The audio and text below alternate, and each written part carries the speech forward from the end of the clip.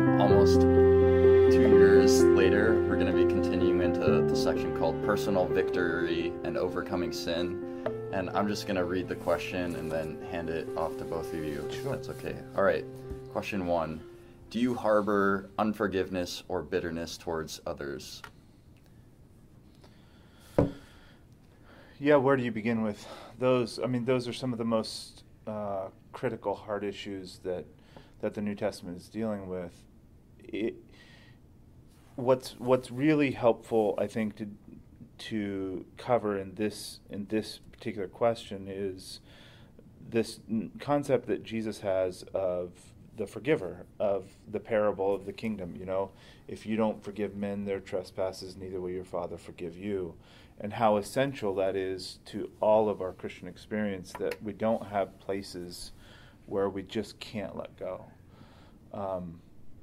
This is a good opportunity to talk about how people have struggled with and overcome, pain in their life, trauma, difficulties, bad relationships. This is a really good way to get to know people in regards to how we interact with forgiveness and bitterness. The other thing to mention, I think, is what the effects of bitterness are. Like, these two ideas are associated, unforgiveness and bitterness, but there's all these, but what we usually see is bitterness, like this this inability to get along with people that comes from deep hurts and things that are unresolved. That those are often indicators that there's some unforgiven thing in the past. And so it's good to explore with people where those things could be. Mm-hmm. Yeah, I would just add that the Lord's Prayer, forgive us our debts as we forgive forgive our debtors, that this is absolutely vital if we're going to stand before God one day and seek the prospect of forgiveness for our own sins. And it's remarkable about how sometimes we can bury it and not be aware enough of what's going on in our own hearts. And so this is a very important question to explore carefully. Got it. And during the spiritual assessment process, do you like to see people go through making forgiveness towards others in the past before moving on into communion with people? Is that an ongoing process before communion, or is that something you do with the church? Well, it depends on the situation. If we're going through spiritual assessment with somebody and we get to this and they're like, yeah, I have this experience in my past with this person and I just can't let go of it, then we need to stop there and work through that trauma, that pain, the difficulty of that relationship, and figure out how to get this person to a place of peace through the ministry of Christ. And it's important, I think, at that juncture to talk about, that forgiving is not the same as forgetting, that there's a lot of toxic kind of mantras that we've inherited in our culture and in Christian culture that aren't actually helpful for getting over trauma or dealing with problematic relationships or people who have done us wrong. But really choosing to let go of those things is the healthy way that we want to find grace and peace with whatever difficulty. So if that's not there, that's going to be a problem for that person. And for their sake, we need to help them find peace through those things. And that's why we ask. Mm-hmm. Would you add anything? No. All right. Yeah, let's move on to the next question. It's pretty similar. Is there forgiveness you need to ask or restitution that you need to make toward others? Yeah, this is one that is in some ways the mirror image to the previous one. And of course, Jesus says if you're standing and you're offering something to God and you remember that somebody has something against you, go and resolve that immediately before you even interact with God. And it's such an important teaching that it's easy to forget. I'll give some of my own experience with this. When I was young, I had actually stolen some things from, in a bizarre way. I didn't even need it. It's just sin, and so years later, when I was working through something like this, I decided, I got to go back and talk to these store owners and repay them for what I did. And I think that's an important step for us to recognize that to clear our relationship with God spiritually often is through other people. And we'd like to keep it separate, and we all know it's a lot easier to ask God for forgiveness than it is to ask someone else for forgiveness. So I think to take stock and to say, like, yeah, who have I offended? Who have I stolen from? Who have I wronged that I need to go back and make those wrongs right? We need to understand that our reconciliation to God is through those relationships, that God is present in those relationships. And it is a vital step of getting right with God. And for some people, that's a really messy process. Some of us are coming from a much lower place than others. I know that when Eric and I were converted, I was involved in street violence. Like, I was literally fighting with people I didn't even know. I can't find those people. Well, and for people that are coming from really bad places like that, it's important to have this disposition. Like, it's not a set it and forget it. Like, you don't just make a list and write it off and balance the checkbook and say you're good to go. Sometimes these issues of reconciliation and restitution, they come up again and again. That's true of forgiveness also. It's worth saying in both of these categories, whether we need to be forgiven or we need to offer forgiveness, that these aren't always just set it and forget it notions. It's not like you can just say, hey, I've done all that. On both sides of this equation, my wife and I have walked in places where you think it's cleared up, but you need to do a review and you need to say, okay, well, I did forgive that relationship, but I'm feeling problems again. Then you need to forgive again, and you need to walk in that forgiveness. And sometimes we encounter situations like, it stands out to me because I remember one time in particular, I was doing food distribution among homeless people, and it was a cold, cold day. We were in front of a bar. It was a snowy morning. And I found a homeless guy. I was giving him some food. And I recognized as I was sitting there with him, this is a guy that I had been in a fight with before. And it's horrifying. It's such a painful thing to have to say, hey, do you remember me? I'm so sorry for what I did. I'm a different person now. I'm not like that. I've had several experiences in my Christian journey where I've run back into people that I did wrong, that I didn't have any way to be in contact with. Sometimes it happens to us on social media. I had this experience too. I had a guy that I did wrong to when I was a kid, when I was a young man. I did really wrong to him. And he reached out to me I didn't even know where he was, on social media. And I had the opportunity to ask him for forgiveness, to set things right, to explain to him what happened in my life and why I'm a different person than I was. And I'm able to, I'm in contact with that guy now. It's a fixed relationship. So there's always an opportunity we want to set a good pattern where we begin and then walk in those things as we move forward. And I've heard stories of members making lists of restitution and taking inventory, and then actually sending letters out and emails to actually take some action steps and towards other people. Anything, would you recommend that? Just that process? It shouldn't be theoretical. Right. These restitutions need to involve people in setting things right. Yeah, I did that. My wife did that. I think it's very, very powerful and a really, really healthy step that we take, so that it's not just the realm of ideas, but it's tangible workings with people that we've been with and that we've wronged. And not to just keep it in a personal journal that other people ever see. Yeah. Let's move on to this next question here.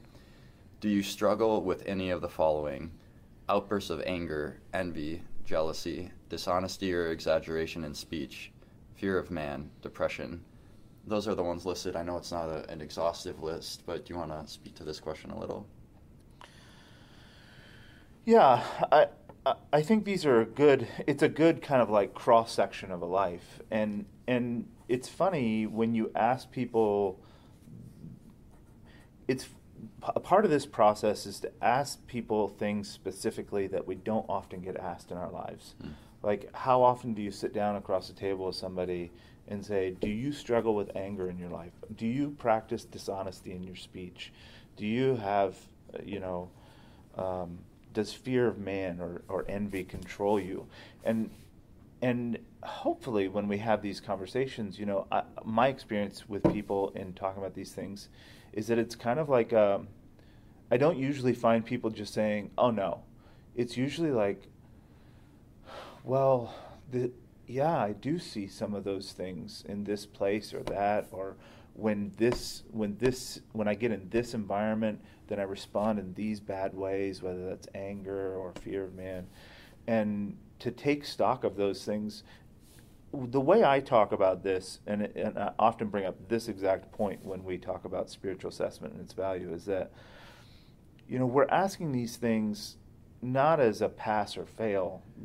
It's not like we're grading people. Mm-hmm. The reason I want to know if a brother at my table struggles with depression, it's not like if you struggle with depression, you can't be a part of our agape and our communion. It's that if you struggle with depression, I want to know that so I can help bear your burdens, so I can help be involved in that struggle in your life, so that we can pray together, so that you have a support network that you can say, hey, brothers, I told you I struggle with this thing. It's rearing its ugly head in my life, and I need help. Let's work together on it. And that's why all these things are here. Do you have other comments about this? I would say as well that several of these are ones that can, so one example of the outbursts of anger, this is one that it can be the dramatic, like someone who's breaking a cup or smashing a plate and yelling and screaming and hitting people. That's possible. Rare, but it's possible. What's also something to be aware of here is passive-aggressive outbursts of anger. They can really poison a home, especially. I've interacted not too long ago with someone who his children have disowned the parents, and spent some time working with him through that. And a lot of that was because of just years and years of this anger that was expressed in very unhealthy ways. And now his children are old, and most of them moved out of the home. We want to know this as well, and probe, what does this look like? How do you deal with emotion and stress for the sake of your family? And then I'll pick another example here with the dishonesty or exaggeration in speech. I actually did once a spiritual assessment with someone, and they admitted it, and then literally at the end of the night, they had to confess to me that they had exaggerated in their spiritual assessment about different things. I mean, that's how pervasive it was. Wow. And it's good for us to put that on the table, because these are issues that if we identify them and name them and can be proactive in seeking to crucify the flesh there, we can make positive steps. And so I think it's just a great set of questions to lay out some of the common struggles that we face and that are going to impact the body. Because, I mean, even in speech, for example, how one communicates, that can have serious ramifications on the body in terms of how we weight different things that someone says and how we process together just basic patterns of communication. So I think this is a great list of taking stock of typical shortfalls. Right.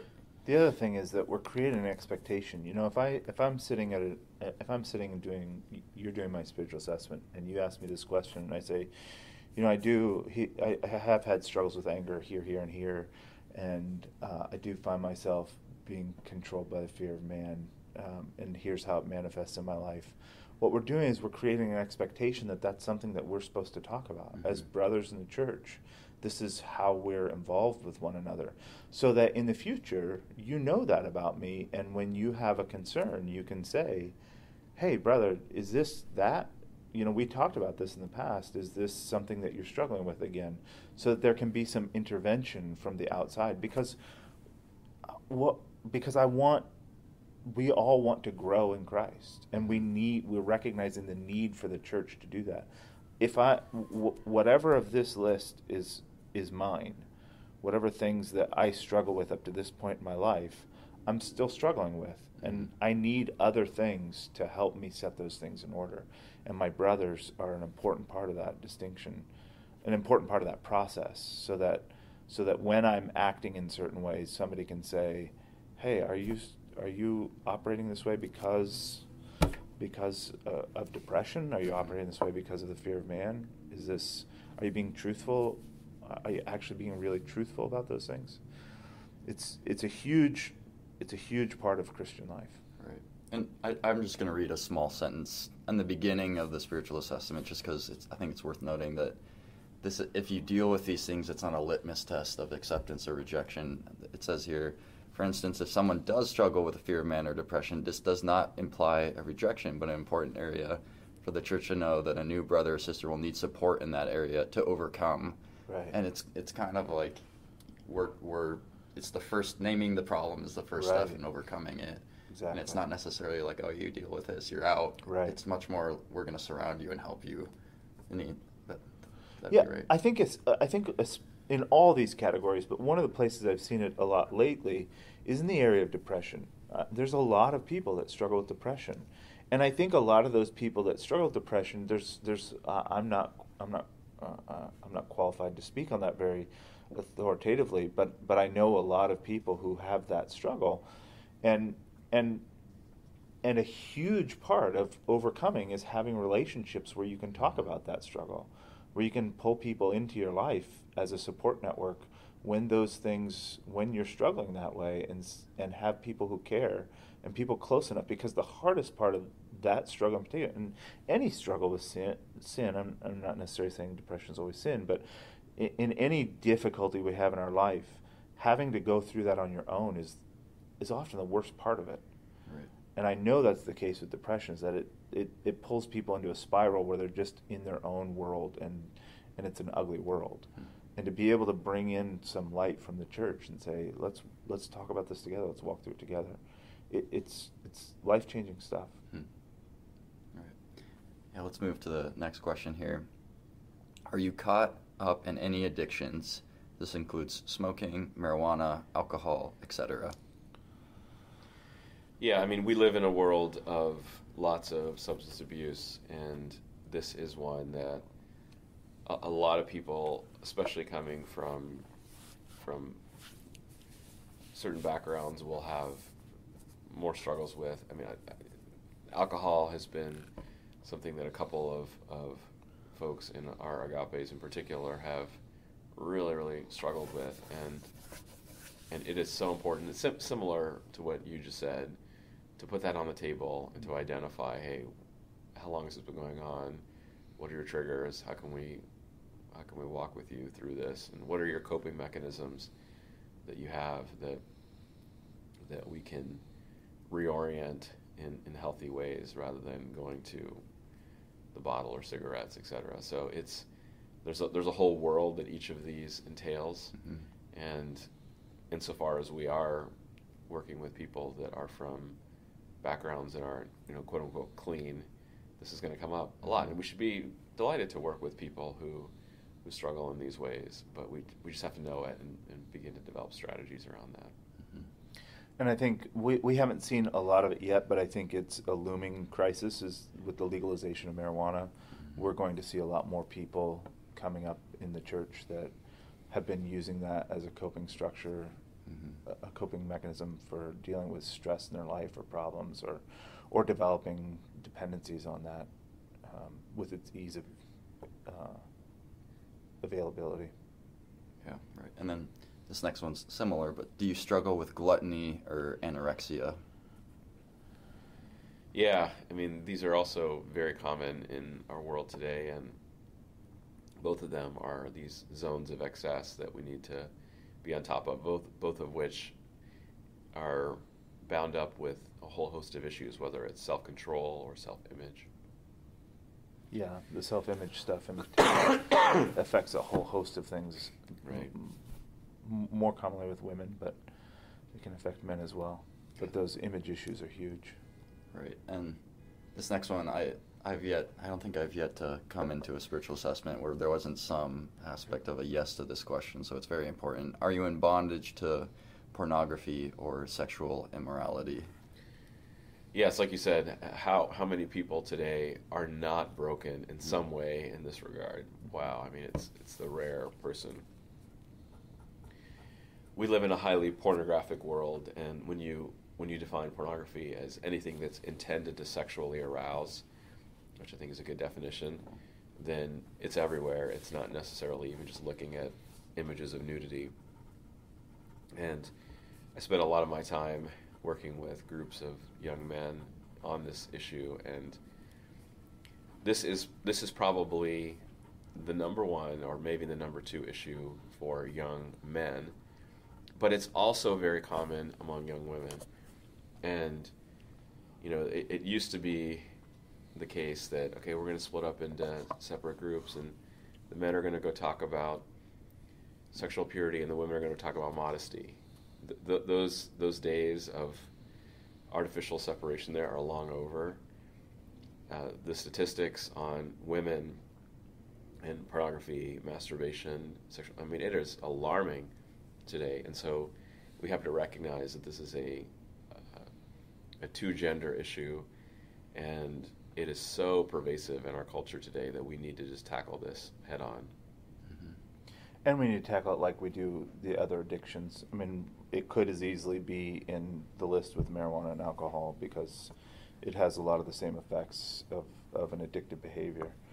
And it needs the same kind of treatment protocol. It needs people, it needs regular involvement, it needs, real proactive discipleship and learning strategies and coping mechanisms and developing a base of ways to change our behavior in regards to sexuality that require discipleship. It requires people being involved. Yeah, we have separate groups that meet every week and have daily accountability around this because it requires that level of proactive discipleship.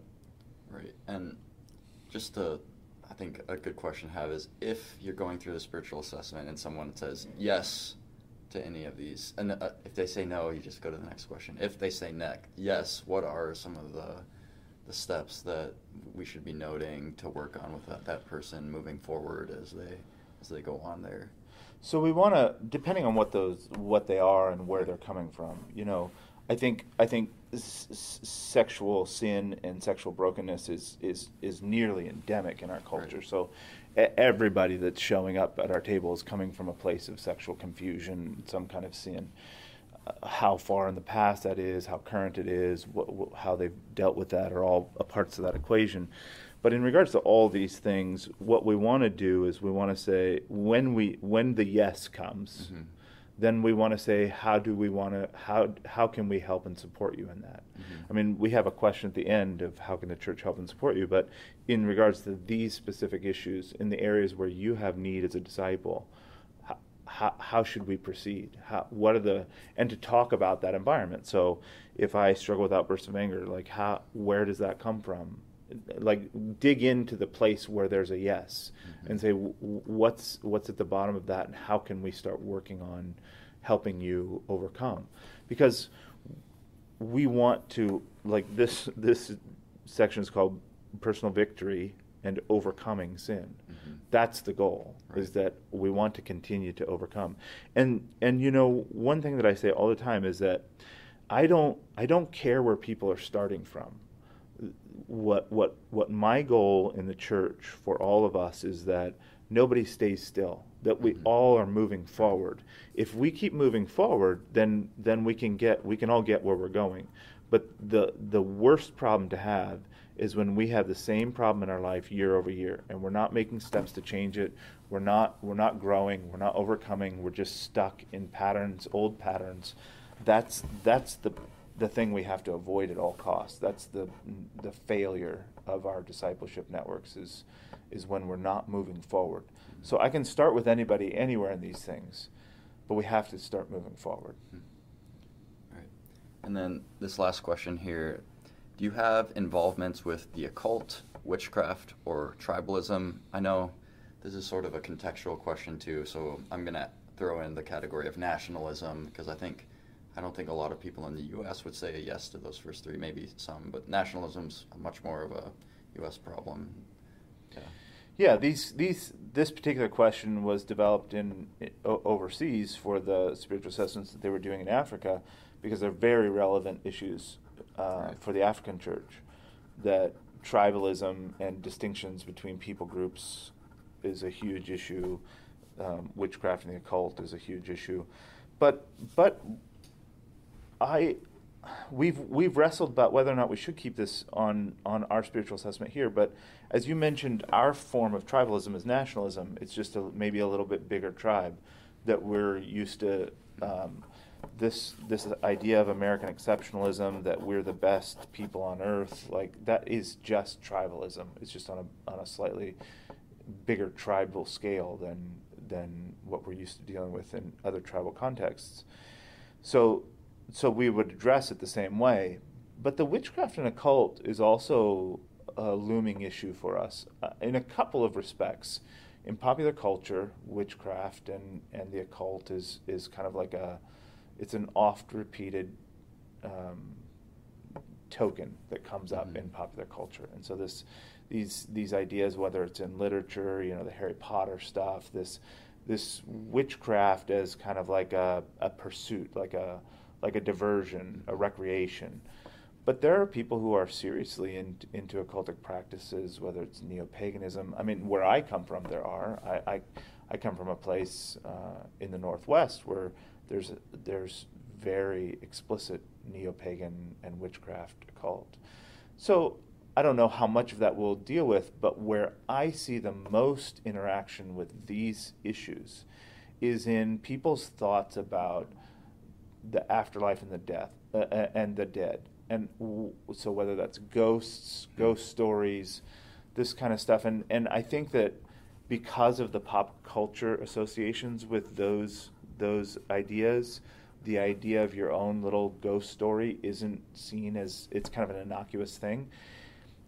I don't believe that it is an innocuous thing. I think that there's a kind of what I call secular animism, where it's like this ghost storytelling, and I think that a lot of homes, I don't know how many, but certainly ones I'm familiar with, grow up with this idea of grandma or grandpa watching over you from beyond, or your dearly departed loved one is happy that you're here, and he's here and he wants you to know X, Y, or Z. And this kind of modern take on necromancy is really just a recasting of the old form of necromancy. It's trying to connect to our dead ancestors from beyond the grave, and it's a forbidden thing. Right. And we need to, even if we don't understand all the implications, we need to know that those are forbidden practices. We're not supposed to be in communication with the dead. We're not supposed to be trying to reach across the veil and contact spirits or tell ghost stories or have associations. It even happened that I was at a Christian wedding, like a conservative Christian wedding, and it was one of the people getting married had a parent who was deceased, and in the midst of our kinds of people, it goes over in public, like, your mother's here and she sees you and she's so happy and she wants you to know X, Y, and Z. That's modern animism. So those are things worth talking about, I think. Would you add anything No, there? no, that's great. Yeah, I think you covered it really well. Well, that's a wrap on this section. Would you anything else you'd like to say about personal victory or overcoming sin? Just that I think this is one of the most important sections we talk about, because this is the nitty-gritty of my personal life. It's kind of like exposing who I really am. And this is where we want to get to at our communion tables, where we don't have to have pretense about who we really are. And it's hard to start, but it's so edifying to be in a place where you can really be you, with all of your frailties and all of your problems, to sit at a table with people who know you and be real, not have to. Let me say it this way. I think what we've been trying to make for in my whole time in the church for 20 years is a place where people can be real, really be real with each other, where we're really a family, warts and all, where we know who each other are. And I used to think that it was deception or lying that prevented that most. And if you just got honest, that you could have real relationships in the church. And that is a problem. People do purposefully obscure who they are sometimes in hypocrisy and in deceit. But the bigger problem that I've come to realize is that what keeps us from being real with one another in the church, and real with one another at the agape table, is not a false sense of me. It's my best conception of me. It's the who I want to be that I'm so prone to present to my brothers and sisters in the church. It's not a manufactured me. It's not a false me. It's just me at my best. Mm-hmm. And me at my best, if that's the face that I wear when I'm with the church, then you can't do anything. Like, you can't work on the real stuff. And you have to get past me at my best. And if we can get to the place where with our communion we can be me at my worst and really talk about who that is and really address him and really speak to him and really minister to him, the me at my worst, that's where the really deep Christian work happens. Right. I would add one other comment here is that this section is also laying the groundwork for a life of confession and a life of walking in the light. And one of my favorite verses in 1 John is, if we walk in the light as he is in the light, we have fellowship with one another, and the blood of Jesus cleanses us from our sins. There's a double benefit from walking in the light, which is that we get true, authentic fellowship, koinonia. Without that, we don't have it. And we get Jesus' blood cleansing us. Who doesn't want that? This section lays the groundwork for that. And I'll just add that I think one of the lessons that we've learned is that if you see somebody in the person you're assessing and don't say anything, you're opening a door to tons of problems in the future. And one of the jobs of going through this assessment is to be astute and prying in a certain loving way, right, and not to shy away from these issues and to press in and ask more questions to create more dialogue. I know that's a really challenging thing to do, but just to encourage people to do that. Yeah. All right.